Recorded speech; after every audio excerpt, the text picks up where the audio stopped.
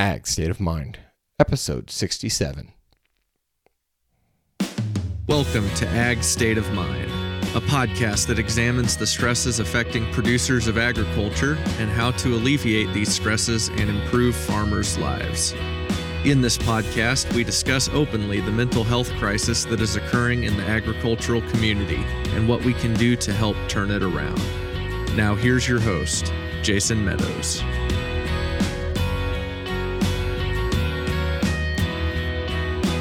Hello and welcome back to the Ag State of Mind podcast, a proud member of the Global Ag Network. I am your host, Jason Meadows, and today on the show, we speak to Kara Herbstreit. We're continuing our January theme of speaking about health and nutrition, and Kara is a registered dietitian, and she does some really fascinating work. She has so much content online. She is a really great follow all across social media, and we talk a little bit just about her journey through dietetic school and her journey through the dietitian profession, and just some really fascinating stuff. And I learned a lot from this. I feel like a lot of people are going to take a lot from it. And I text Kara after we got done with the podcast, and I told her that it was really one of my most enjoyable conversations because I honestly learned so much and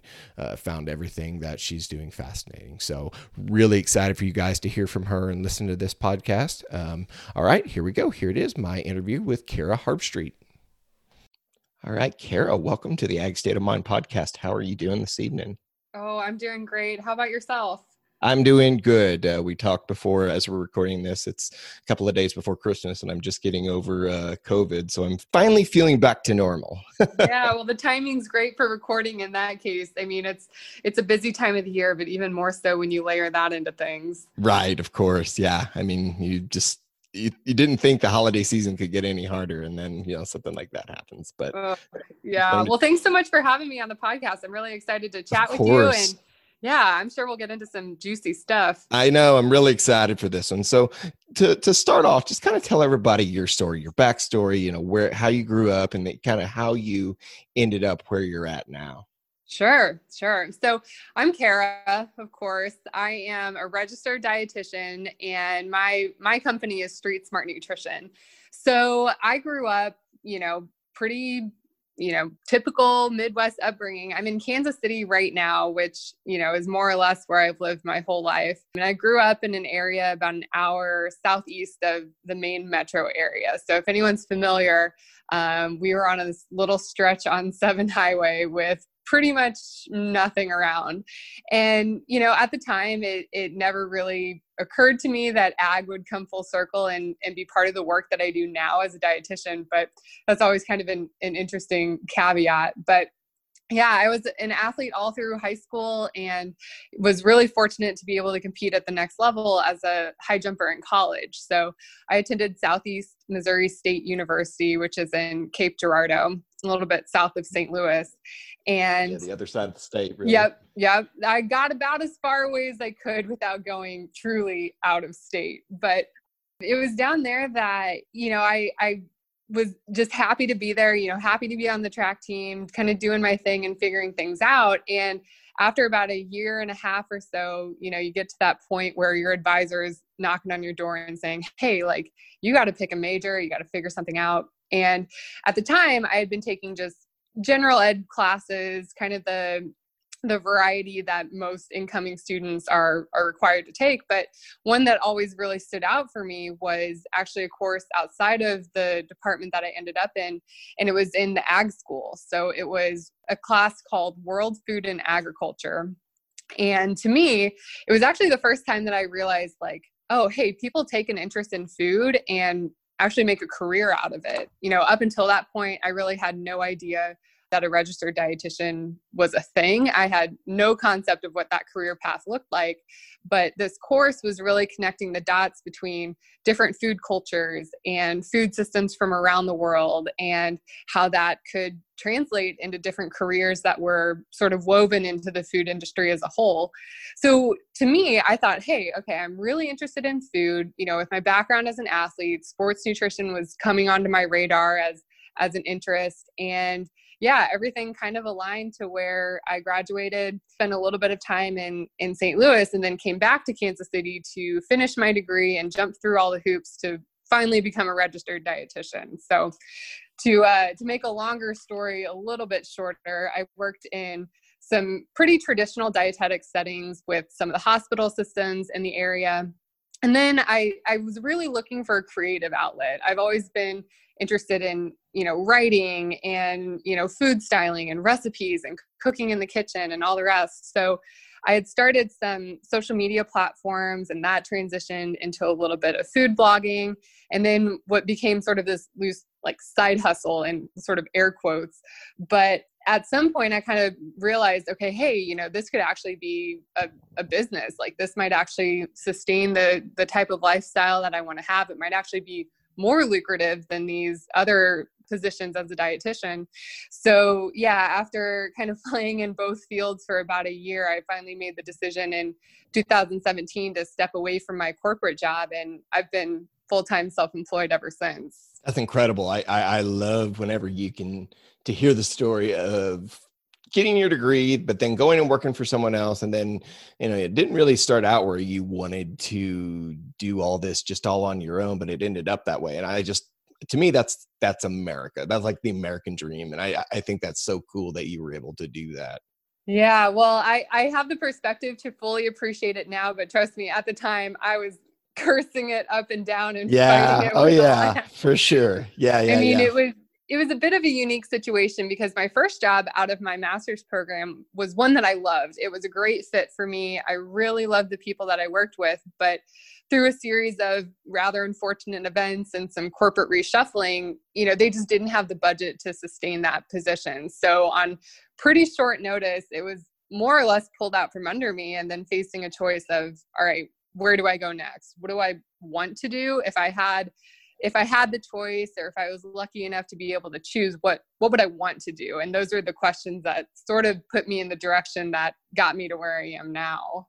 So I'm going to ask the question here. You grew up around Kansas City, but you lived in St. Louis for a while and you're back to Kansas City.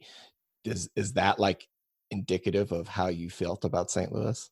Oh, I had a feeling that was the question. At first, actually, I thought I was going to be about barbecue because there is a difference. Oh, no. No, I know the difference there. Yeah. Well, I loved it. To be honest, I loved the area that I was in, and I had a pretty cool job while I was there. I mean, that gap year was not planned, but I landed in a pretty cool position with Anheuser-Busch. So I was working at the brewery in their, tech department, basically doing QA for new beers and, development of new product, running taste panels. And yeah, it was a really unique experience. And that really helped me feel at home in that area. Plus my mom is originally from that area. She grew up there. So I had some familiarity with the city itself, but yeah, there's nothing like coming back home. I mean, Kansas City is where my family has put down roots, and it looks like for the foreseeable future, this is where I'll stay. Yeah. I mean, it's a big argument for people, wherever whatever side of the state. Oh yeah. And, I think it's always, St. Louis is always considered the westernmost eastern city, and then Kansas City, the easternmost western city. And it's true. It's like night and day between the two, I feel like. And I have a preference for Kansas City, I think, but that's for personal reasons. I went to school in St. Louis. Yeah. They definitely have a different vibe. You kind of sense it. I totally agree. So, and this is something that we talked about a little bit before we started recording. I'd like to hit on this with you. You mentioned about how you went and you were an athlete and you went to college, did that. So, I mean, obviously nutrition was a huge part of what you did. And then you kind of decided to go down that career path. But in reading and hearing you speak before, it sounded like that you started to almost have an unhealthy relationship with food. And I'd like to hear the story of how that kind of shifted for you. Yeah. So interestingly, that didn't really show up for me at all until I actually ended up in my dietetics program. So, in high school, I was like I said, very, very active. I mean, my dad would joke that I had a hollow leg, and, learning to cook some simple meals on my own, cooking with my dad, those are some of the things I really enjoyed. And, my sister was also busy, my dad, my mom, we were all just running around like crazy, but those family meals were where we kind of came back into each other's orbits sometimes. And I always had a really neutral, if not positive, relationship with food. And then, I went from a really small town, a very small high school, and it was one of those instances where you go from being sort of the big fish in the little pond, and then you're like tossed out into the ocean. And holy crap. I mean, I can relate to that totally. Like, I know exactly what you're talking about. Yeah, it really wasn't until I was out on my own, first living in the dorms, and then later, my own apartment with either roommates or living alone, that I was looking at things like, okay, I have to make these food choices for myself, and, I have to cook for myself and make these decisions. And that was coinciding with some scrutiny and pressure from being an athlete. The uniforms in track, I'm not sure if anyone follows the sport, but they're following the trends of everything else. And that comparison started to creep in, where I never really had this strong awareness of my body or what it looked like. But all of a sudden, you kind of glance out of the corner of your eye and you start thinking and second guessing. And that was really the first time that ever showed up for me. And then, I mentioned in traditional dietetics education, it's really rooted in, a lot of very weight centric or weight normative types of approaches, which is kind of a fancy way of just saying, we really promote and learn how to induce weight loss. And so some of the behaviors or habits that I picked up, were really put on my radar by certain projects or assignments that we were given in my classes. So one example, I remember this really, really clearly because I went into my phone, downloaded the MyFitnessPal app because we were asked to do like a week-long diet history, download everything, crunch the numbers, and basically give an analysis and critique our own diets. And after that, that became a really big obsession, taking the time to scan labels and estimate portion sizes and just getting really wrapped up in the numbers. But that was one of the first ways that, like I said, that relationship with food that had once been pretty neutral or positive really started to deteriorate. I think everybody can probably relate. And I think it is around, regardless if you're in athletics or not, I think college is that time where you really start to, because I think that's when I started to have an unhealthy, I don't want to say unhealthy relationship with food, but I kind of started to notice a few things. And I think that may surprise some people that men deal with this too, because I definitely do. And, I remember I came back from college the first time and I'd put on some weight. I mean, I was an athlete in college or in high school, played football. I mean, ate all the time, whenever I wanted to. And then I stopped doing all that stuff and went straight to school. And obviously I put on weight and everything. And like, everybody talked about it. Everybody noticed. And like, that's really like, that really affected me and still affects me to this day. Obviously I'm much more mature and grown now and can handle it. But, I think that's something that a lot of people deal with is that outside pressure that comes with food and what the effects of it are. Yeah. Well, and I appreciate that you mentioned, this isn't exclusive to, young girls or women or a certain, stereotype of who you picture when you hear disordered eating or eating disorder. I really picture it as a spectrum because, we think of that stereotypical vision of what an eating disorder may look like. But in reality, there's an entire spectrum from, these really strict food rules to, trying every fad diet under the sun to, any number of other ways that it manifests or shows up. But then that same pressure that you mentioned is really placed on all of us. Our culture, unfortunately, has a really strong bias towards a certain, look, if you will. So, these beauty standards or this ideal body type, it does look different between the genders, but at the same time, that similarity between it is that there's this expectation of what you should, quote unquote, look like for health. And one of the things that I really focus on in my work now is trying to challenge that belief and really get curious about, okay, what is it that we believe about health? And is this aligning with what we're currently doing? Or, are there ways that we can still support better health without fixating on, the number on the scale or what our bodies look like? So at what point did it change for you? Like, where did the road shift to how you view it now?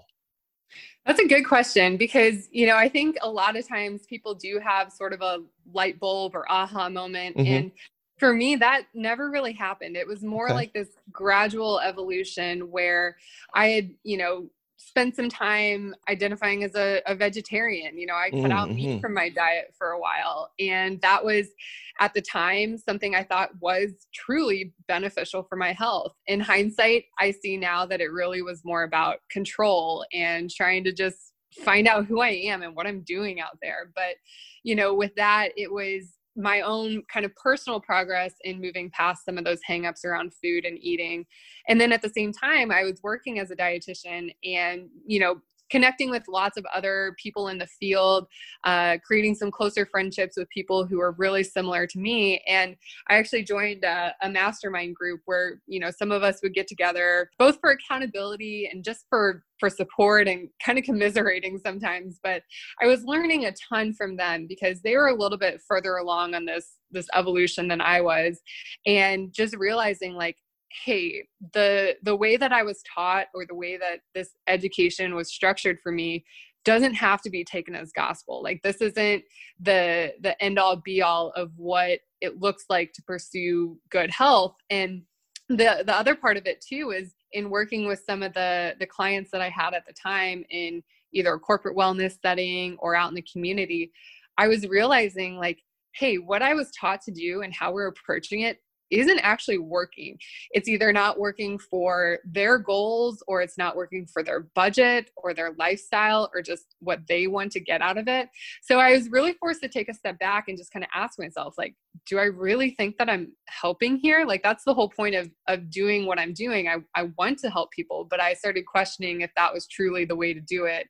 And, was fortunate to be able to back away from it a little bit to invest in some ongoing education and learning from other sources. And by the time I finally came back to it, I was really ready to say like, hey, this isn't what I believe anymore. And this isn't how I'm going to practice anymore. So you mentioned, and I know this is kind of where our Brandy Buzzard, she is the one that put us together. And because I originally sent out the tweet wanting to talk to dietitians about the role of meat in a healthy diet. And it kind of snowballed into an effect of where I'm talking to multiple people. And you're just one of the people who in this series that I'm talking about this to. And so you talked about being a vegetarian. Why did you make that decision initially?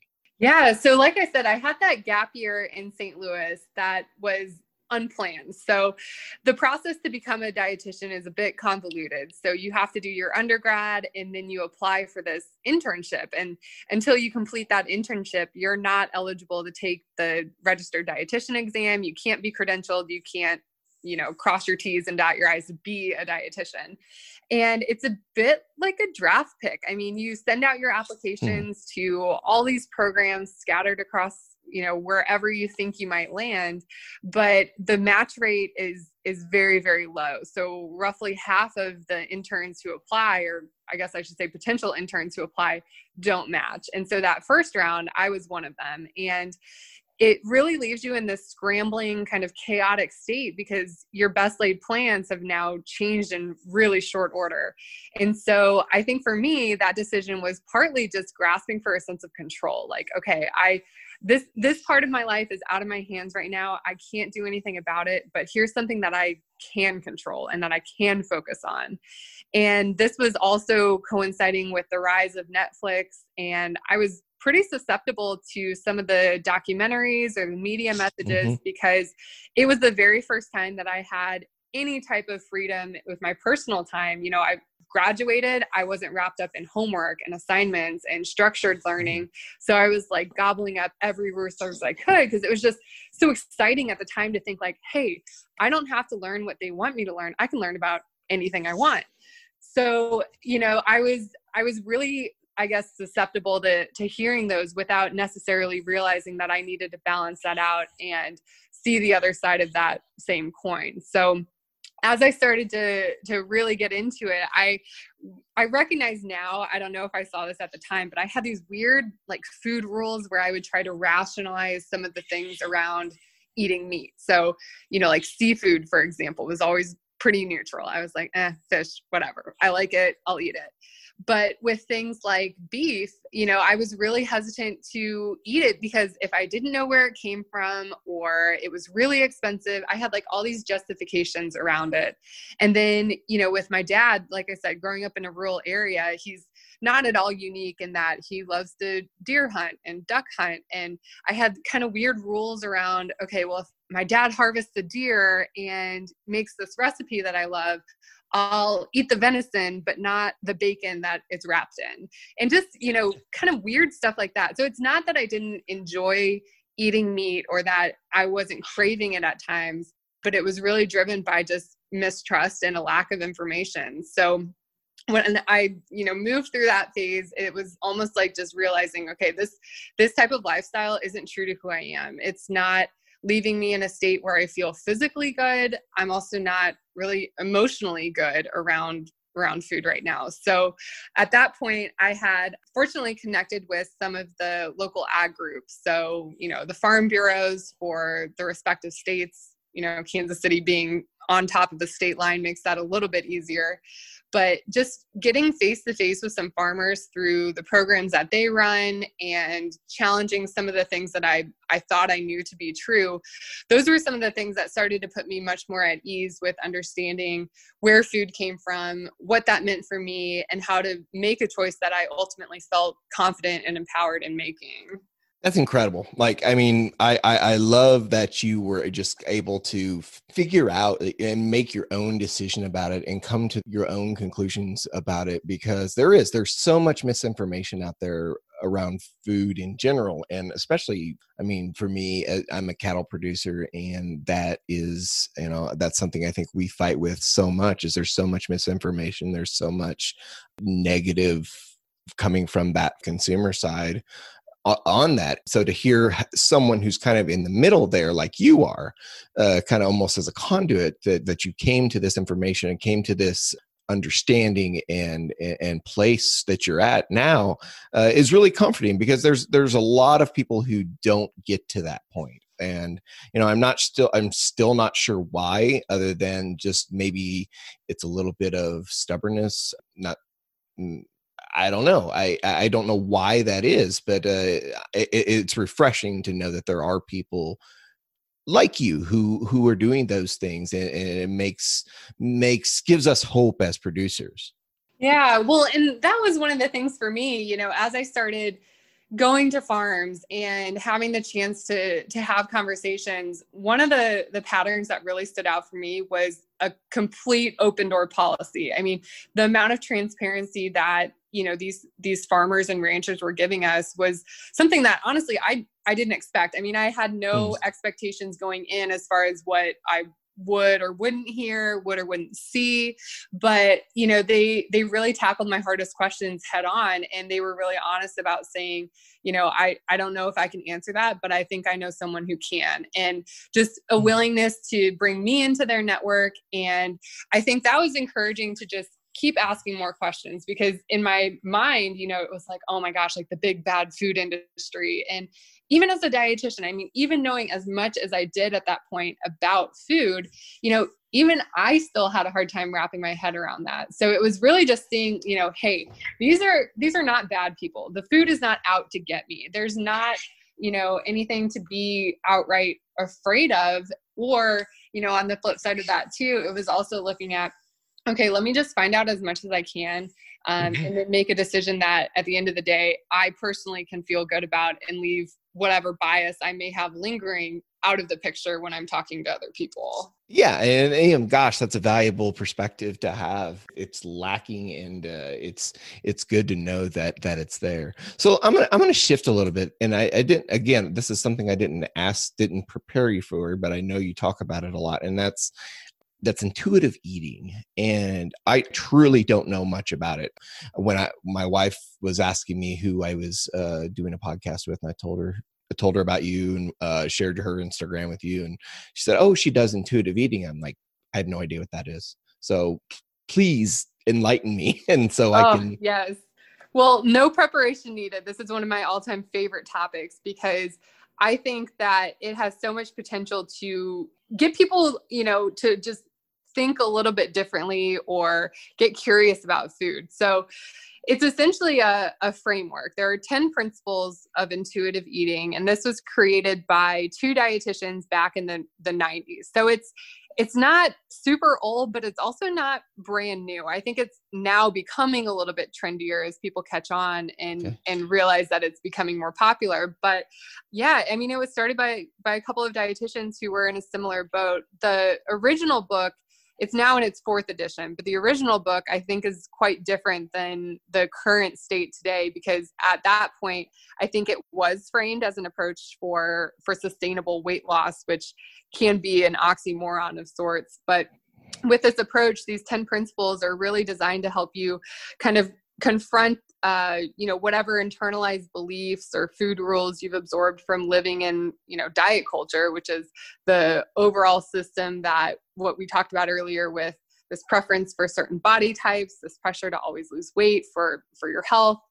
And it's really a way of combining, the emotional and psychological aspects of eating, emphasizing things like pleasure and enjoyment, while also balancing that with rational choice and knowledge. So nutrition is absolutely still a big piece of it. And I think that's one of the biggest myths about it, being that it was created by dietitians. It's a really natural alignment that we would still incorporate some of that nutrition knowledge into this approach.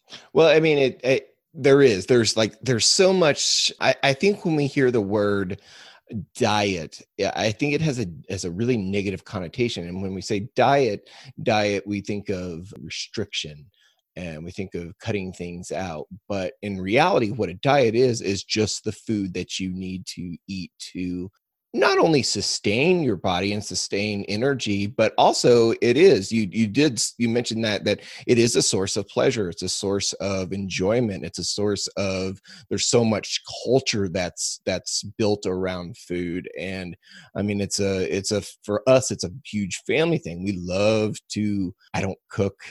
I just don't, but I love to eat. So we talk, for our family, I mean, that's something we truly enjoy, is eating together and trying new foods, and to change the framework around food, change the perspective and the paradigm to something that it's something. Diet is not something that should be restrictive. It's something that it's a journey, not a destination. Yeah, that's a great way to describe it, because when I work with people, it's really not about, okay, what's your goal? My goal is to be an intuitive eater. So at that point, we kind of back up a little and we say, well, it's a practice, kind of like a yoga instructor might say that yoga is a practice. You're kind of continuously evolving. You may regress in certain areas while, making leaps and bounds in others. And so for all of this, at the end of the day, one of the commonalities behind all of the 10 principles is that you're kind of putting on blinders in a sense, or, putting in earplugs to just tune out all of this external noise, from the food rules to the restrictive meal plans to, that offhand comment that your doctor makes when you go in for a visit. And, it's just turning inwards to kind of relearn what your body was born knowing how to do. So often we'll point to really young kids as an example and say, there's this inborn knowledge of, when you're hungry, you're going to see signs of that. When kids are full, they kind of naturally back away. And at the end of the day, they grow and they thrive, as long as everything is sort of, working as intended and everything's provided. And what we start to learn when we get into our older years is all of a sudden we're overriding those body cues or that sensation of hunger and fullness. And we're basically outsourcing our food decisions to those diets or meal plans or whatever it may be. And before long, we're very disconnected from even just recognizing hunger. And it can sound like a kind of silly topic, like, oh, relationship with food. Like, that's not a thing. Like, you can't be in a relationship with food, but it's also about just how you relate to food. So if it's helpful to think of it that way, it's like how you relate to food, how you relate to your body. And in the moment, your choices may look different than they did in the past, and they'll likely look different again in the future. So removing the judgment from that is also a huge piece of it, because the guilt and the shame that results from food choices is really a hallmark of how diets sustain themselves. There's a reason why we tend to go back to the same ones over and over again, because they didn't work the last time around. Yeah, no, you're right about that. I'm truly intrigued by what you have to say, because it's very refreshing. So I just find myself just lost in listening to you. So I think it's great what you're doing. Yeah, I think for a lot of people, it can seem out of reach. And that's maybe one of the biggest things that I want to share about intuitive eating, is that it doesn't have to feel so aspirational that you can't have that for yourself. So, like you were just saying when we were talking about redefining what the word diet means, even if someone has a food intolerance or food allergy, even if someone has to, follow a certain type of diet for a diagnosis that they have, that's where nutrition comes back into the picture. And we say, okay, if we're really serious about respecting your individual unique body, and we understand that nutrition offers a way to do that, how can we do that in a way that provides you the tools that you need to really care for yourself without these outside influences? And that's where, again, it can seem like a lofty goal, but there are 10 principles, and there's a way to almost pick and choose what you want to apply and when. So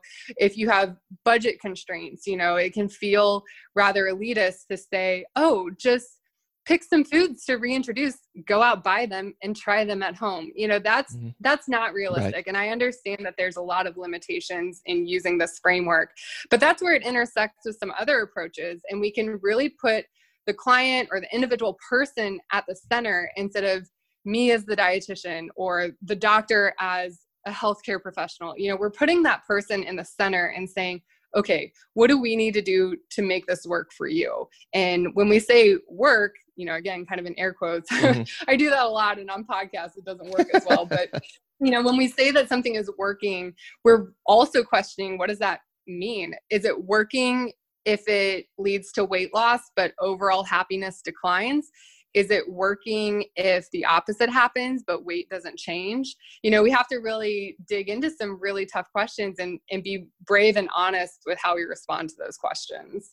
I love it. I love your perspective and your point of view. I mean, I keep saying that, but I mean, I think it's the refreshing still is the word that comes to mind. Another thing that you have on your website and you talk about is health at every size. And this hits home for me a lot, because of, you talk about a perceived image of what healthy is, and what is that? You said something, I think, in your bio once about you being the picture of health, and like, what does that even mean? And I mean, that's health is such a, or should be, such an individualized, custom almost thing. But like it is for me. For example, me, I'm a guy who's big. I'm a big guy. I'm almost embarrassed to tell people I wear a XXL t-shirt, but I also I've ran 1,000 miles this year. I mean, health looks different for so many people. So tell me about that, and tell me how you arrived at that. Yeah. So health at every size is one of those other intersecting approaches that I mentioned earlier. So it is a trademark name. This originated years and years ago through the work of different fat activists and other people who are really looking at sort of the social justice component of health, how we look at it, how we approach it, and all the rest. And it is similar to intuitive eating in that it has really a structure or kind of an outline of how you go about it. So with HAES, or health at every size, there's 5 tenets. And what it's really looking at is, okay, we're saying not that everyone is healthy at every size or healthy at any size. We're saying that there are health promoting behaviors that we can choose to pursue or support someone in following, regardless of what their body looks like. And for me, I was really attracted to that because, like you were just saying, I was seeing clients who, by any definition or on paper, were living this quote unquote very healthy life. They were active. I'd go through food recalls with them and we'd review what they ate. And I was like, I really have no changes to make. This looks amazing. And yet at the same time, they were hearing a lot of pressure from their referring doctor or family or friends, or even themselves, about this desire for weight loss, regardless of what, labs might look like or other things. And one thing that is worth really pointing out, and I can't emphasize this enough, is that weight stigma and fat phobia in our society is one of the biggest detractors from overall health. If you have lived in a larger body, which I never have, I don't have that lived experience. And so I'm absolutely not the right person to try and imagine or describe what that is like. But I can say that in healthcare and in our approaches to health up until this point, it can be incredibly stigmatizing and downright traumatic to have to deal with that, in the absence of any input from you. Our approach to health is very authoritative. It's very rigid. It's very structured. And it views a body that isn't the quote unquote picture of health as something that's broken and that needs to be fixed. And that's where I really took issue with that traditional approach that I had been educated in. And one of the reasons that I invested so deeply in learning more about this, because ultimately at the end of the day, my desire is to help. It's not to induce harm or make a bad experience for someone who does want to pursue health. And so that was one of the big reasons that I came back to things and said, all right, here's my line in the sand. This is what I won't do anymore. So I can speak to that and attest to this, kind of what you're saying, where you said you can't speak to it. I can, because there was a point in my life, which wasn't terribly long ago. It's probably longer ago than I probably realized now that I'm thinking about it. It's probably, I guess it was 13 years ago, when I was much, much lighter, but there was no way I was healthier. So just getting back to what you're saying, health is so much different. I mean, it's so health and what you're talking about, fat phobia, body image. So that I'll just give a little anecdote here. 13 years ago, whatever it was, 2007, I was going through a divorce. I was finishing up college. I was incredibly stressed out. I was sleeping not hardly at all. I was drinking alcohol way too much. But if you would look at me, I looked what people would consider healthy.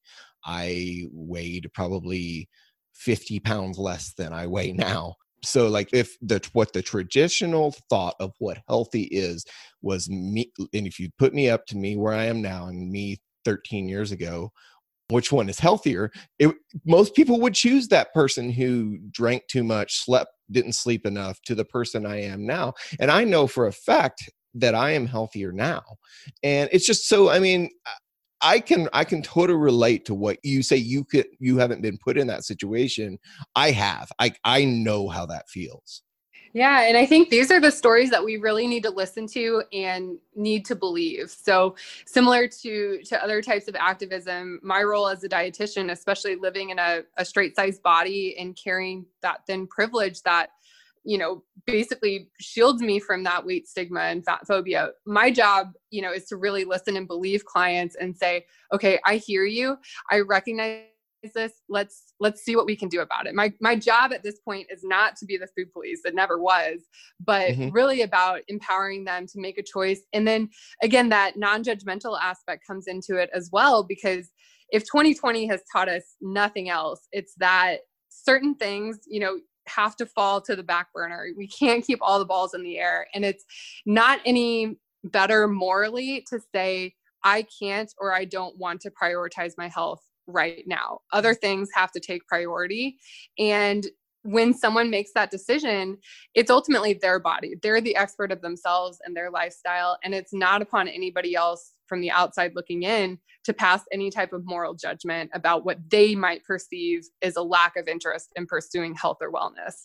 We don't know what someone's going through. We don't know what their unique situation looks like or what decisions they have to make day to day and how they live. So it's really about reframing and reteaching that, okay, we have to take everything that we once learned and believed about health and really start from scratch. We need to burn that old belief system down and recognize that it is harmful and it continues to, cause issues and problems and really bad experiences for so many people, and say there's another way to do it. And it's led by, again, the people who do have those lived experiences to base it on. And we in turn have to fall in line and say, okay, we're going to listen, we're going to believe, and we're going to support this. No, that's so great. It's a wonderful approach. And it's an individualized, because you don't know, you have no idea what it's like for a certain person and, their food choices, their lifestyle decisions. I mean, you're right. It's totally up to them. And we have to be sensitive to that. There has to be so much less judgment surrounding that for people to thrive. I mean, because we are, it's a very judgment driven society that we have created here. And that needs to stop. That needs to go away. And, that's true across the board. I mean, I know it's true in agriculture, primarily the people who listen to this podcast. And that's a big part of this podcast, is removing that judgment and trying to get people to see one another for the positive things and maybe not a little bit, a lot of empathy. Yeah. Well, and I appreciate that you've been so open to hearing about it, because I have to say this description, or the first time someone hears about it, is usually met with a lot of questioning and often a lot of pushback. And I do believe in staying open-minded, staying skeptical, asking hard questions. But one of the biggest criticisms of this approach is like, okay, well, show me the science. Here's what the science looks like. This is what we know from the existing nutrition science or, public health research, all the rest. And it's absolutely important for me as a dietitian to remain true to the evidence. We cannot in good faith call ourselves an evidence-based profession if we don't critique the data and stay current on it.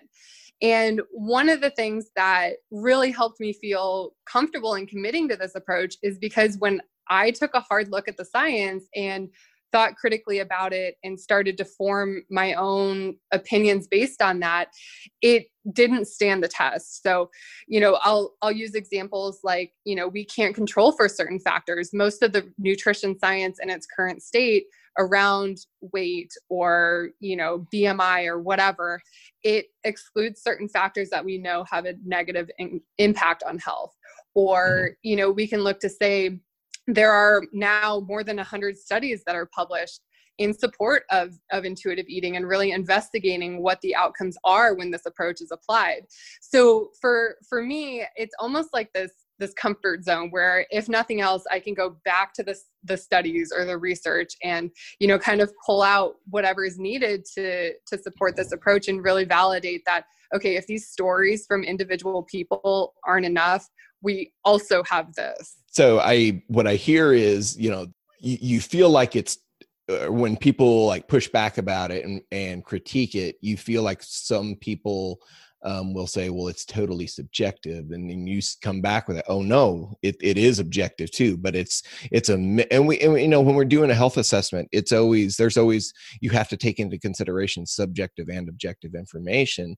And not one of those is any more important than the other. They just are, it's all a part of a holistic approach. And whenever you're able to do something that is evidence-based with also taking into consideration the subjective information, that's something that I feel like is a sound approach. Oh, absolutely. And, nutrition science is tough. It's expensive. It takes a long time. And there are certain things that ethically we just can't do in order to get the questions answered that we want to get answered. So at the end of the day, we're forced to fill in some gaps. And, we do the best we can with what we have at the time. But at the same time, we can also recognize that at some point, clinical experience or anecdotal evidence or, centering the patient or the client and operating with compassion and competence, that still has a role in this approach too. So yeah, I think it's going to continue to evolve. And I hope that studies in the future are more cognizant of the impacts of weight stigma and some of these other social determinants of health. But until then, we do have some existing literature that we can go back to and say, hey, like this is a proven positive. There are things that can be gained by using this framework versus what we've been doing up till now. Very good. Well, this has gone really fast for me because I've been incredibly intrigued through the entire time that we've spent talking here. So I appreciate you coming on here tonight, but I also want to give you the opportunity to first cover anything you think we might have missed, but second, and maybe more importantly, where can people find you online and learn more about the work that we talked about here tonight? Oh, absolutely. Well, it's been a pleasure talking with you as well, and really grateful to come on. This is a new audience for me because, like I said, my world is sort of off in a different sphere. But if anyone's interested to connect, these are great conversations to continue because there's so much nuance. So if anything, just to wrap things up, I just want to emphasize that there is always context and there's always nuance that should be recognized and we should be talking about, because this is not something that you can just cram into a quick soundbite or a single tweet and have someone fully embrace it and get ready to get on board with it.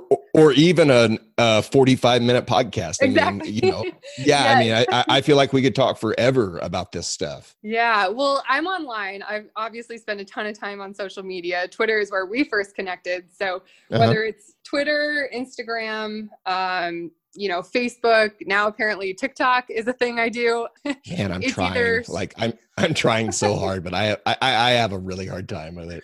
Oh, it's an interesting phenomenon, but I'm at Street Smart Nutrition or Street Smart RD for any of those. And then my website is just streetsmartnutrition.com. And like I said, a lot of the topics that we've covered tonight or kind of touched on will have either a longer blog post or some other things that I've written attached to it. And yeah, if anyone is curious, just go into it with an open mind. I was super resistant, and that discomfort and resistance is fine. It doesn't mean that, it's something that, you have to judge yourself for. Again, this is all about non-judgment. So yeah, keep an open mind. If anything that we've talked about tonight, perks your interest or sounds like something that you relate to, reach out. It's an ongoing conversation. Very cool. Well, I'm, for one, am very thankful that we connected, and hopefully we can maybe dive into some of this in depth more in the future on another episode. Absolutely. I would love that. Awesome. Well, cool. Well, again, I appreciate your time and look forward to keep connecting with you. Awesome. Thanks so much. Have a great rest of your night. Thanks for listening to Ag State of Mind. We hope this episode has encouraged you. Be sure to follow us on Twitter, Facebook, and Instagram at Ag State of Mind. And don't forget to subscribe to this podcast on Apple Podcasts, Stitcher, or Spotify so you never miss an episode. See you next week.